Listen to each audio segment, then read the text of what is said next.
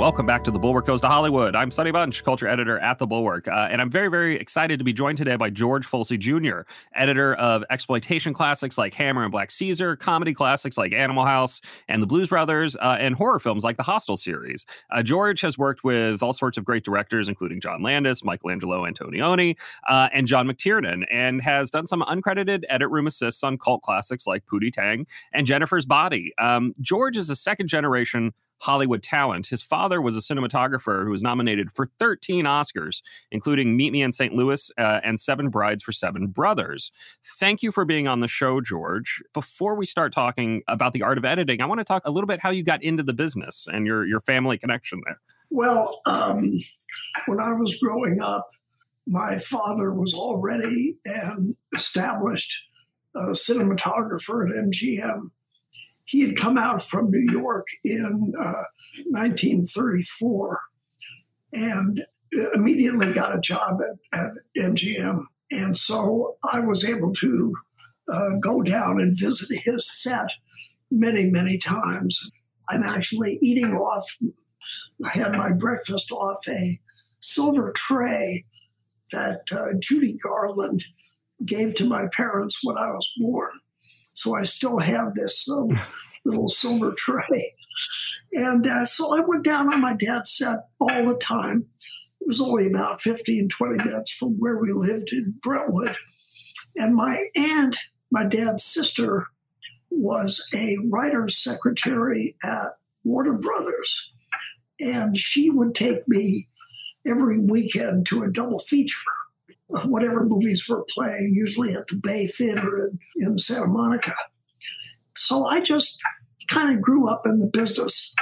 My dad wanted me to have a profession because he thought the motion picture business was very capricious and unreliable. Of course, he hadn't been out of work for during his career. I don't think he was ever out of work for more than 15 minutes. Yeah. But anyway, I ended up at Pomona College, where they did not have either a film school or an engineering department. I ended up in atomic physics, even though I was pretty good at math, because my mother was born in Syria, and she was an Arab, 100% Syrian, and she was really good at math and good at playing cards. But my math skills were no match for nuclear physics. So I ended up doing a history minor with an English literature major, which served me very, very well in my career. And I ended up working at KABC TV, the local station. And I didn't want to be I was uncomfortable with the idea of that all my dad's cameraman friends got their sons immediately into the union just because of the legacy. Mm-hmm. And I thought, it kind of rubbed me the wrong way. So I thought, well, maybe I'll try something different. After I graduated from Pomona, I got a job at KABC as an apprentice editor, and $89 a week. And this is 1962. And I worked my way up. I ended up cutting the news, which was really great experience. And you had to be fast and sharp, cutting time out of shows for the run on the local station and cutting documentaries. So I had quite an amount of experience in editing by the time I got to becoming an assistant editor for a famous editor named Henry Berman, who worked at MGM. He cut Gunga Din, and one of the pictures that we worked on was Grand Prix, and he won an Academy Award for that. So I thought, gee, this is great, I then ended up making a movie in my house, mainly in my house, and in and around Los Angeles. My dad was the cinematographer, and I was the camera operator with a gearhead, a Worrell head. Yeah, could you explain what exactly that is for fun? Because I frankly don't even really know what that means. Well, a That's Warrell head, the gear head is like there's a wheel that tilts the camera up and down, and there's a wheel on the side that pans the camera left and right. And it's kind of a coordination between those two things to keep the shot framed correctly. Mm-hmm. And I grew up playing a game called The Big Maze, which had a similar set of wheels, pan and tilt. And I was pretty good at this. And so switching over to the Warrell head, the gear head, which I really wanted to do, was, relatively okay for me to do it. And we shot this movie with a 35 millimeter Eclair camera, the French camera, in a blimp to keep, for the sound. Yeah. And Haskell Wexler gave us the camera, and it was a great experience for me. We ended up with a minority crew, and Eric Roth, who wrote Forrest Gump, was our gaffer. And it was very, I raised the money, I edited the movie, and it wasn't a very good movie, but it was pretty well made.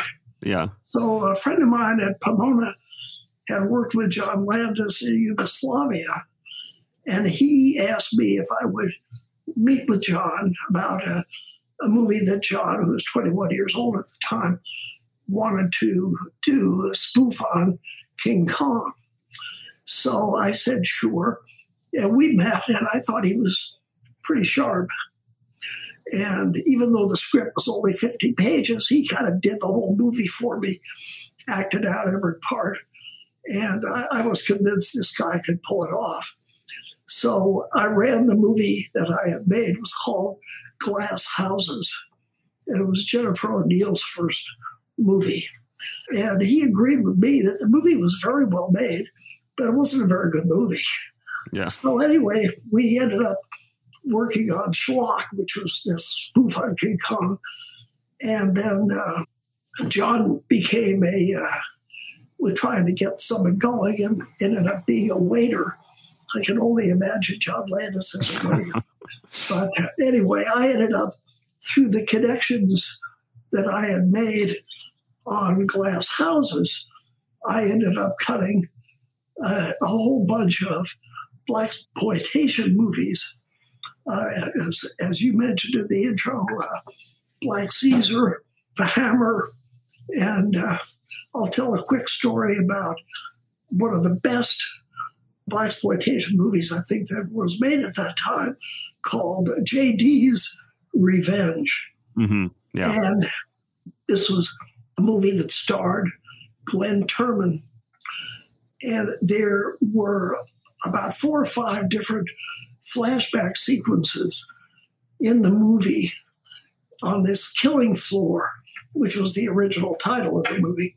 Mm-hmm. And the director, Arthur Barnes, and I decided that we would try to do something like play these sequences in sepia instead of straight color to differentiate them from the present day period stuff.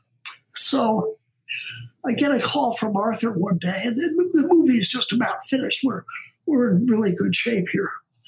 And he says, George, you've got to make a black and white dupe of the movie to send to the sales department at AIP. Now, we had made black and white parts of these flashbacks to show how they would differentiate themselves from the color parts. So I said, Arthur, if we make a black and white dupe, everything's going to look the same. And it's going to be pretty confusing. So no, you got to do it. You just got to do it. But what I should have done is I should have made a dupe, and I should have sent the color with the black and white stuff and the flashbacks over to the sales department. Wish I had done that. So of course the sales department ran this black and white reproduction of my work print, and they thought the movie was a disaster. Completely confusing. Yeah. And, who would blame them? Because you couldn't tell the flashbacks from the present day. And Arthur Marks, whom I really enjoyed working with, just kind of let me kind of carry the ball. And this is one of the issues where you can get into real trouble when you're trying to protect the movie.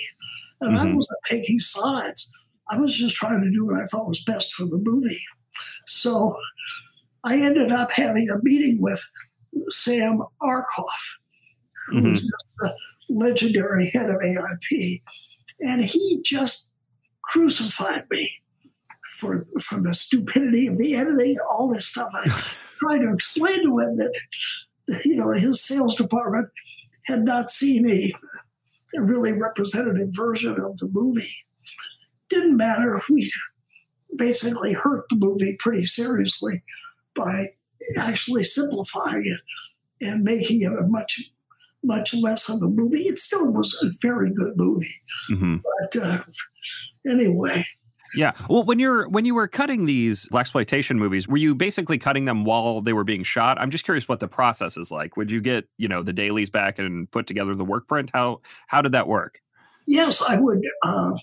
I would get the dailies every day, and I had an assistant, and he would sync them up.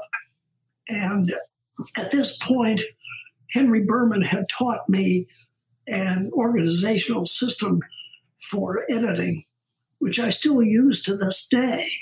It's really a very, very good way to organize the film and how to look through all the dailies and decide what you're going to do.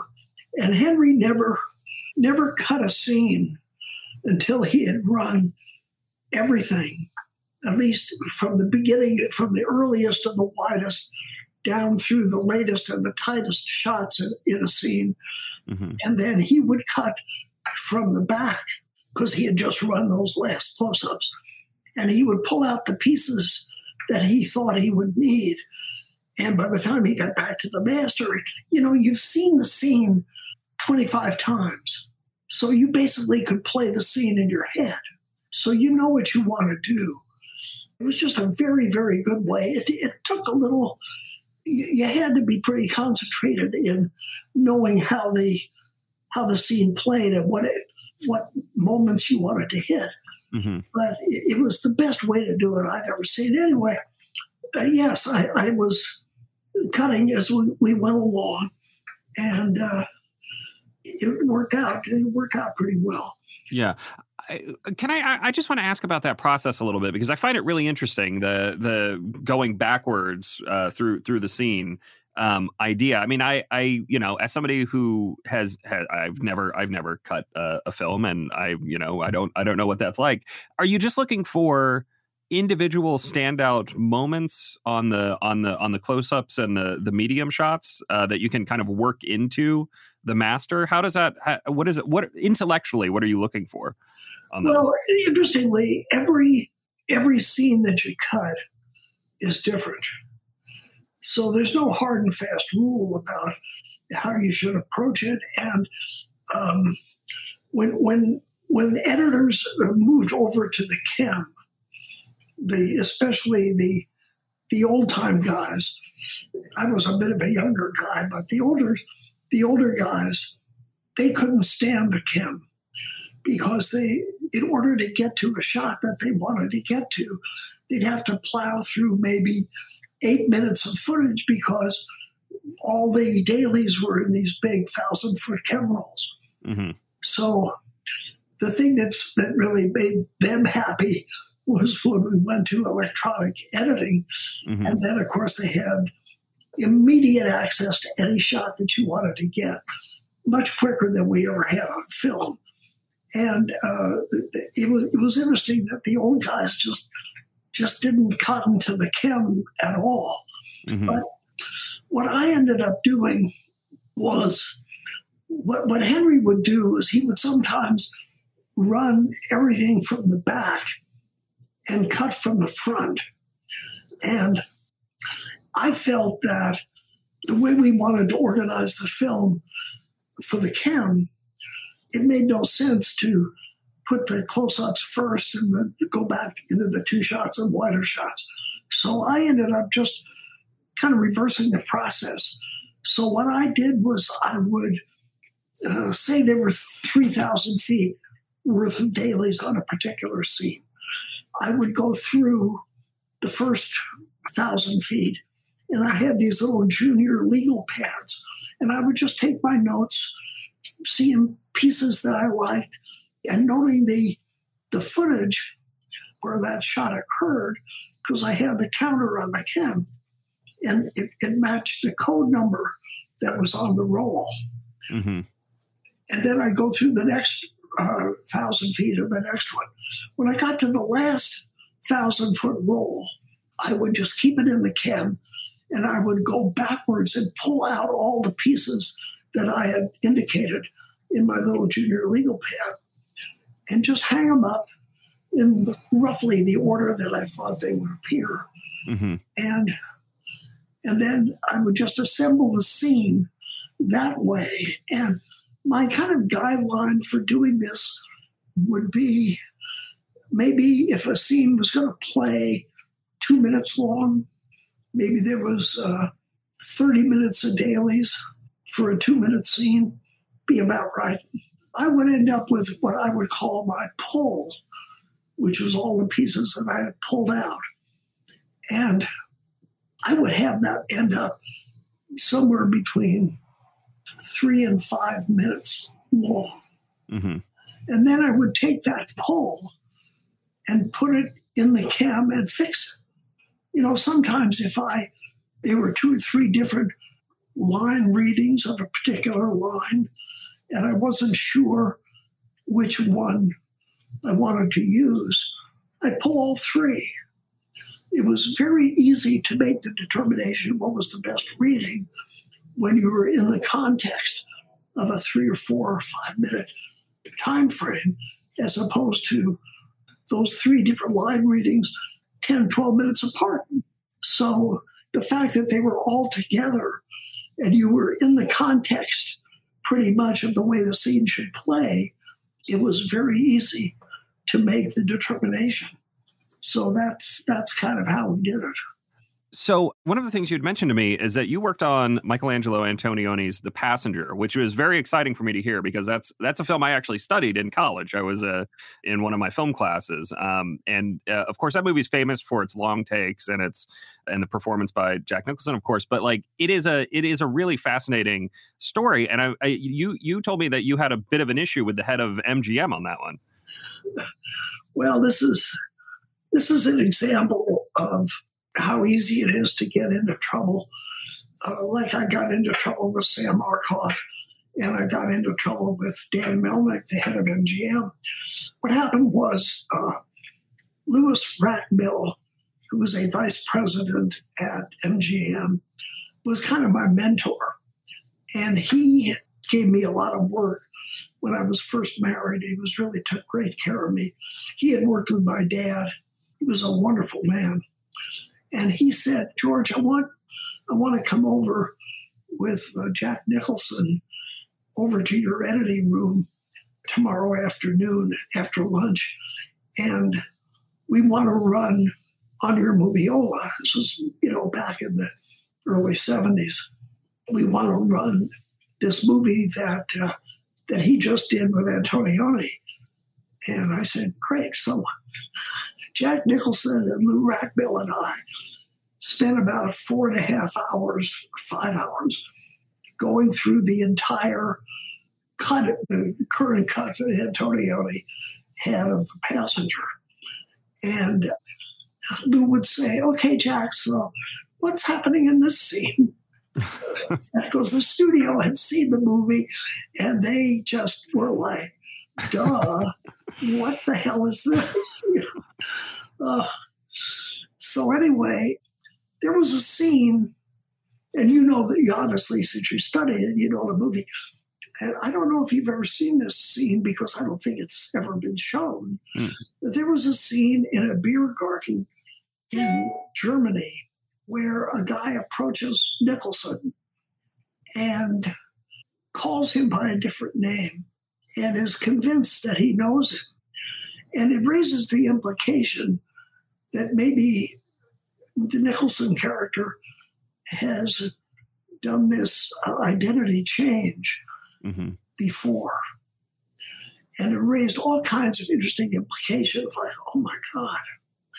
So anyway, Antonioni comes over and brings a new cut of the movie, and he and I are working away, looking at this. And I just innocently say, gee, Michelangelo, what happened to the beer garden scene?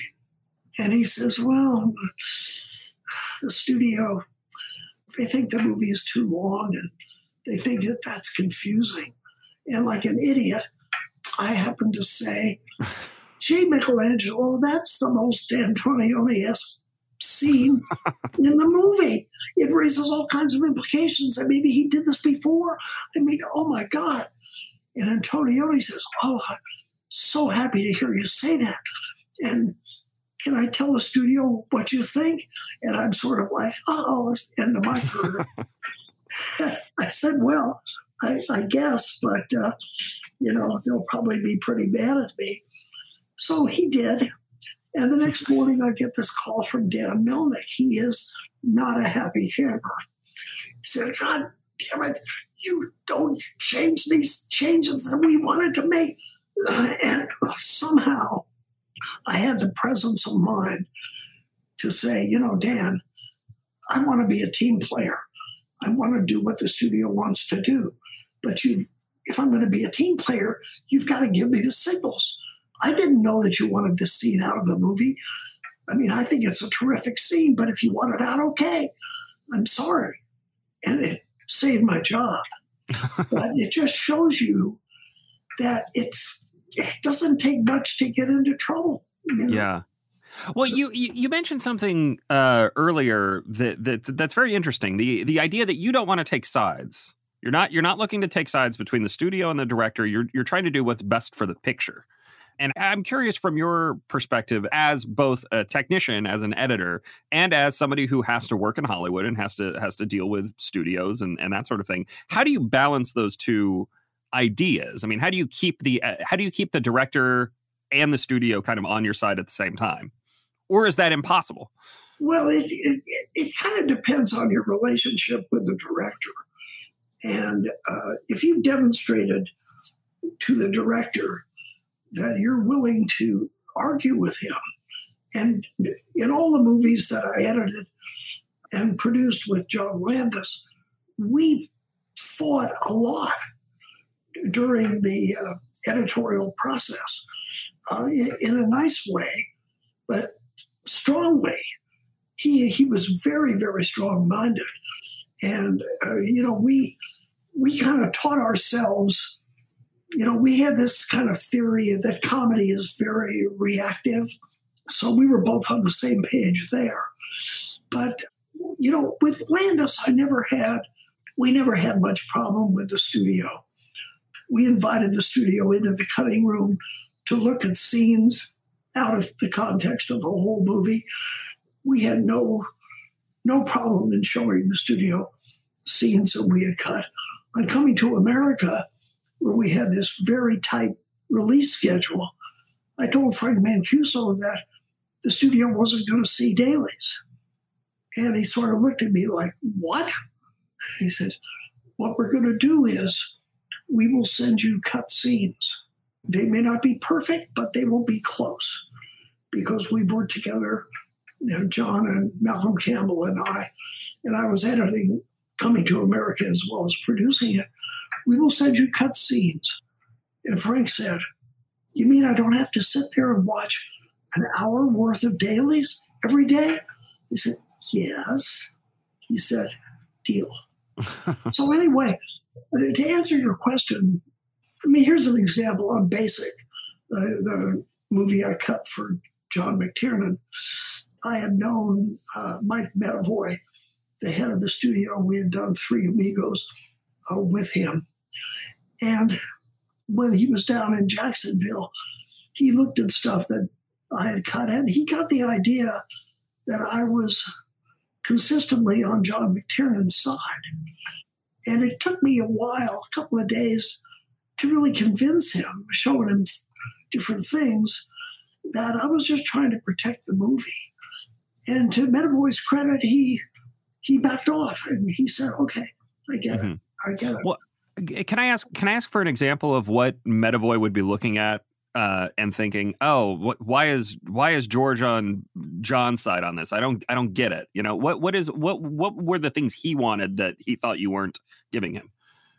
You know, I wish I could give you a really concrete example of something like this, but you know, I really can't remember exactly. But somehow Medavoy got the impression that I was John McTiernan's guy. I was on McTiernan's side, and I'd been around long enough to know that the safest place for me to be was just protecting the movie.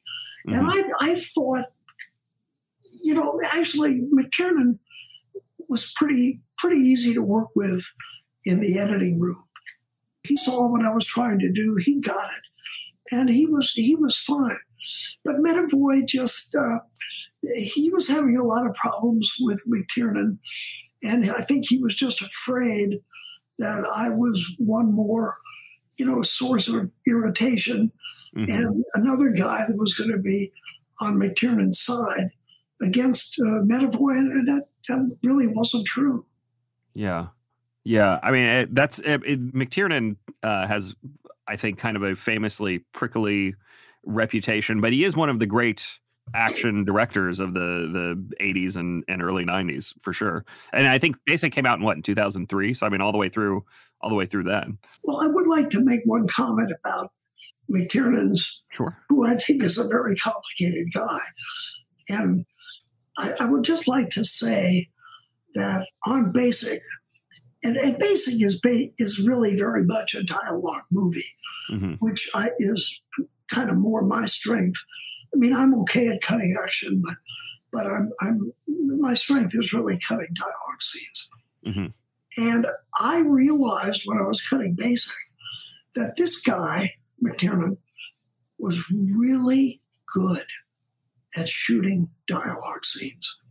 And contrary to his reputation for being an action director, he was really sensitive, smart, picked excellent angles, knew when to move the camera, you know, did the little European dolly that floated around. He was really good at it. And, you know, I think he has everybody wants to be pigeonholed. Editors, cameramen, everybody. You know, my dad was a famous photographer of women, Myrtle Lloyd, Joe Crawford. And everybody wants to say, well, he's this kind of cameraman or this kind of editor. He can only do this. Geez, you know, if you're an editor, you ought to be able to do it all. Yeah. There's an interesting line in I want to say it's Sidney Lumet's book, Making Movies, and he's talking about editing, and he says, you know, somebody, one of the editors who had worked on one of his films was praised as having a distinct style, and he thought, well, that doesn't sound right, because, you know, if you're an editor, you should be working in the style of the movie, within the style of the film itself. And I'm curious, from your perspective, I mean, you just mentioned, you know, you feel like you're more of a dialogue cutter, but you've made action movies, you've made horror movies, the Hostel films, right?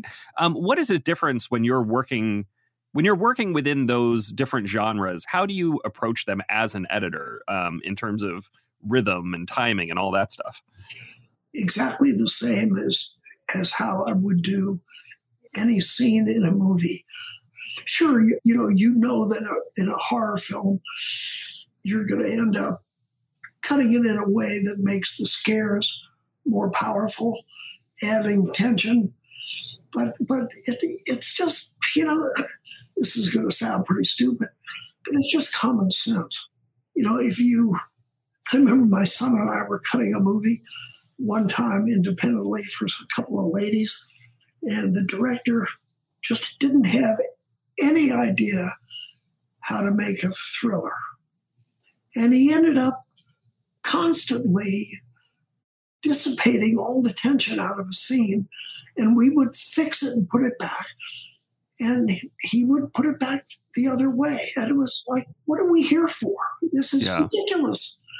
You know, I mean, some people just never learn. I'll tell you, Landis was pretty quick study about how to do things.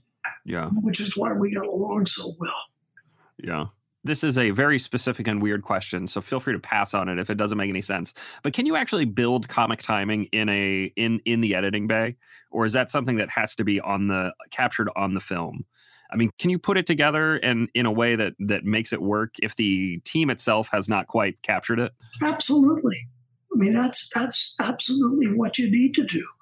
If the timing is a little bit off, you've got to find a way to fix that timing in a way that just looks like it's completely organic. You know, comedy is probably the trickiest thing to cut, because one little mistake, you're on a shot too long, you're on a shot not long enough, and what happened there will take you right out of the scene. Mm-hmm. And it's, you've really got to be careful. And again, Landis and I, our theory was that comedy is reactive. It's actually almost funnier to see somebody's reaction. It doesn't have to be one of the principals. It can be somebody in the scene that's like, what? And that's funnier than just playing the dialogue straight. You want to see what other people are thinking. Yeah. Because they're the audience. They're taking the place of the audience. The audience relates to them because they understand that this reaction shot is telling them that whatever line of dialogue they're reacting to is pretty stupid.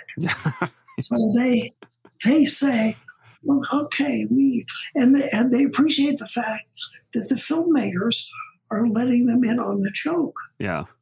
You know? One thing we had discussed a little bit was your work on Jennifer's Body. And I'm curious to get your take on that. Like, A, what were the circumstances surrounding you being brought into the film? And B, what was your take on the reaction to it? Because it was kind of famously not loved upon release, but has in recent years gotten a real reevaluation. I think people are more into it now than they were when it came out. Well, I'm happy to hear that, because I thought the director, Karyn Kusama, did a really good job on that movie. And the studio brought me in. It was Fox. And they brought me in. I had done a lot of work for Fox in, fixing movies. And they brought me in, and because I guess they had some not particularly successful previews. So I came in, and when I came in, I can't remember the name of the editor, but it was a lady, and she was good. And it was just me and the director and this lady editor. And as we went through the movie, I had talked to the studio about some of their notes, and some I agreed with and some I didn't. And so I ended up doing what I thought was right. And they were, Karyn Kusama and the editor were very cooperative. I'm not the kind of person that comes in to fix a movie and cleans house. I think that's just a mistake. Mm-hmm. Because the editor and the director that are working on the movie know the movie much better than you do. You may have seen it once or twice. They've been living with it for 6 months. So use their knowledge and listen to what they have to say. Argue with them if you need to, but don't throw the baby out with the bathwater by getting rid of them, because they're very valuable anyway. So I made these changes, and I knew some of them were not going to go over too well with the studio. So I get a call from the head of Searchlight, and oh my God! Well, actually, we ran the movie. We ran the movie for her in a screening room, and about half an hour into the movie, she stands up screaming at me and the director and says, "Stop the screening. This is ridiculous. I'm out of here." Like, okay. Great. So that was kind of awkward. Yeah. And I finally ended up explaining to this head of the studio, who was no fool. She was just angry that I hadn't done a lot of the things that she wanted done, and I didn't agree with them. Mm-hmm. And I told her, I said, "Look, you hired me to come in and make my comments, and, I'm trying to protect your movie. And if you disagree with me, let's argue it out and figure out a way." We ended up making a much better movie. And I couldn't figure out why the movie wasn't more of a hit. Mm-hmm.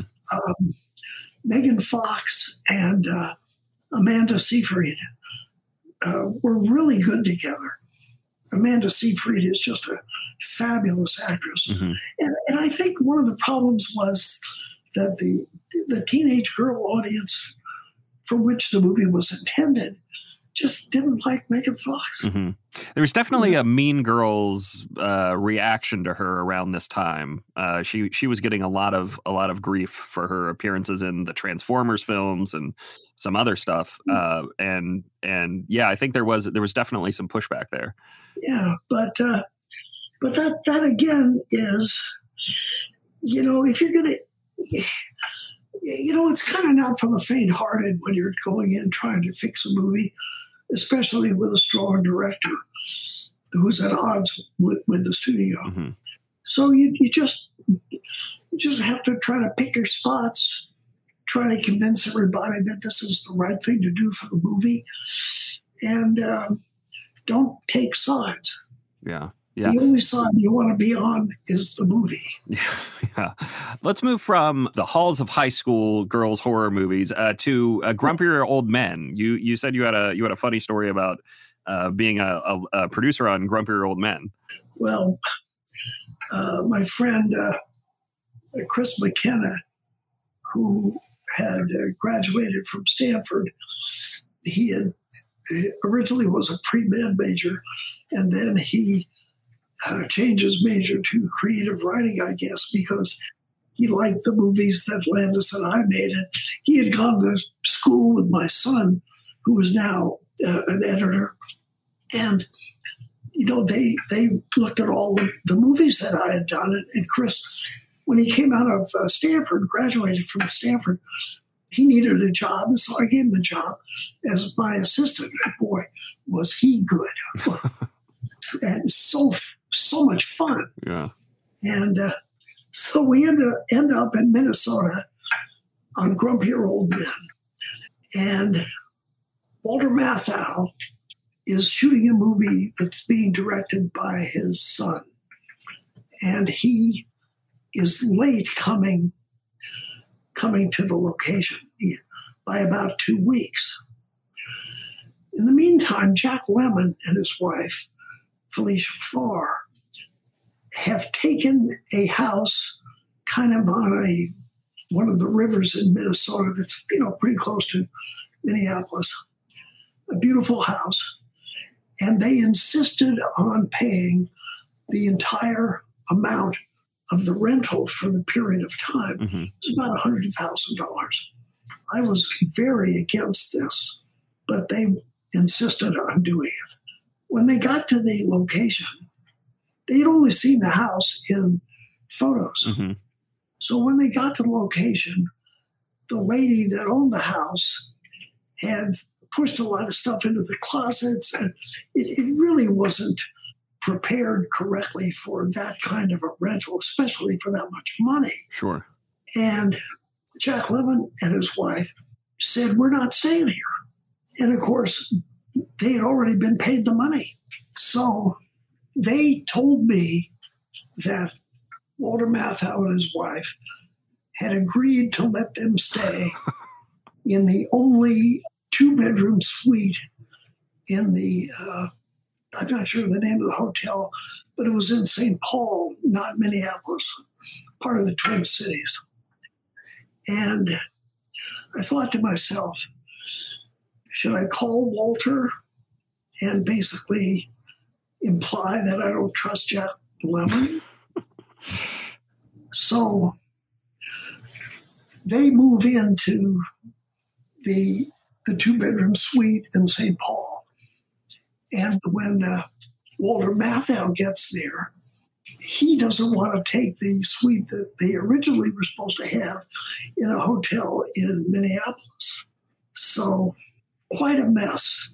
And I did everything. I built a false door in this other hotel to try to make it. And Chris and I had, a big laugh about it. But I mean, it kind of soured my relationship with Jack and Walter. Mm. And I just felt I got blindsided by this. And they really didn't treat me very nicely. No, that's not cool. You can't do that. That's no good. I always like to close the show by asking if there's anything I should have asked, if there's anything you want folks to know about the art of editing or, filmmaking in general. Was there something I should have asked or that you think folks should know? No, Sonny, I think we covered quite a bit here. No, I think this was pretty good. And I think your questions were on point.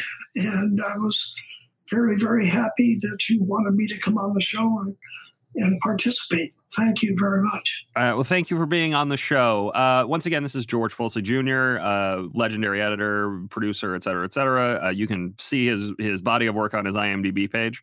It is very impressive. I am Sonny Bunch, culture editor at The Bulwark, and thank you for listening to the show. We'll be back next week with another episode. See you guys then.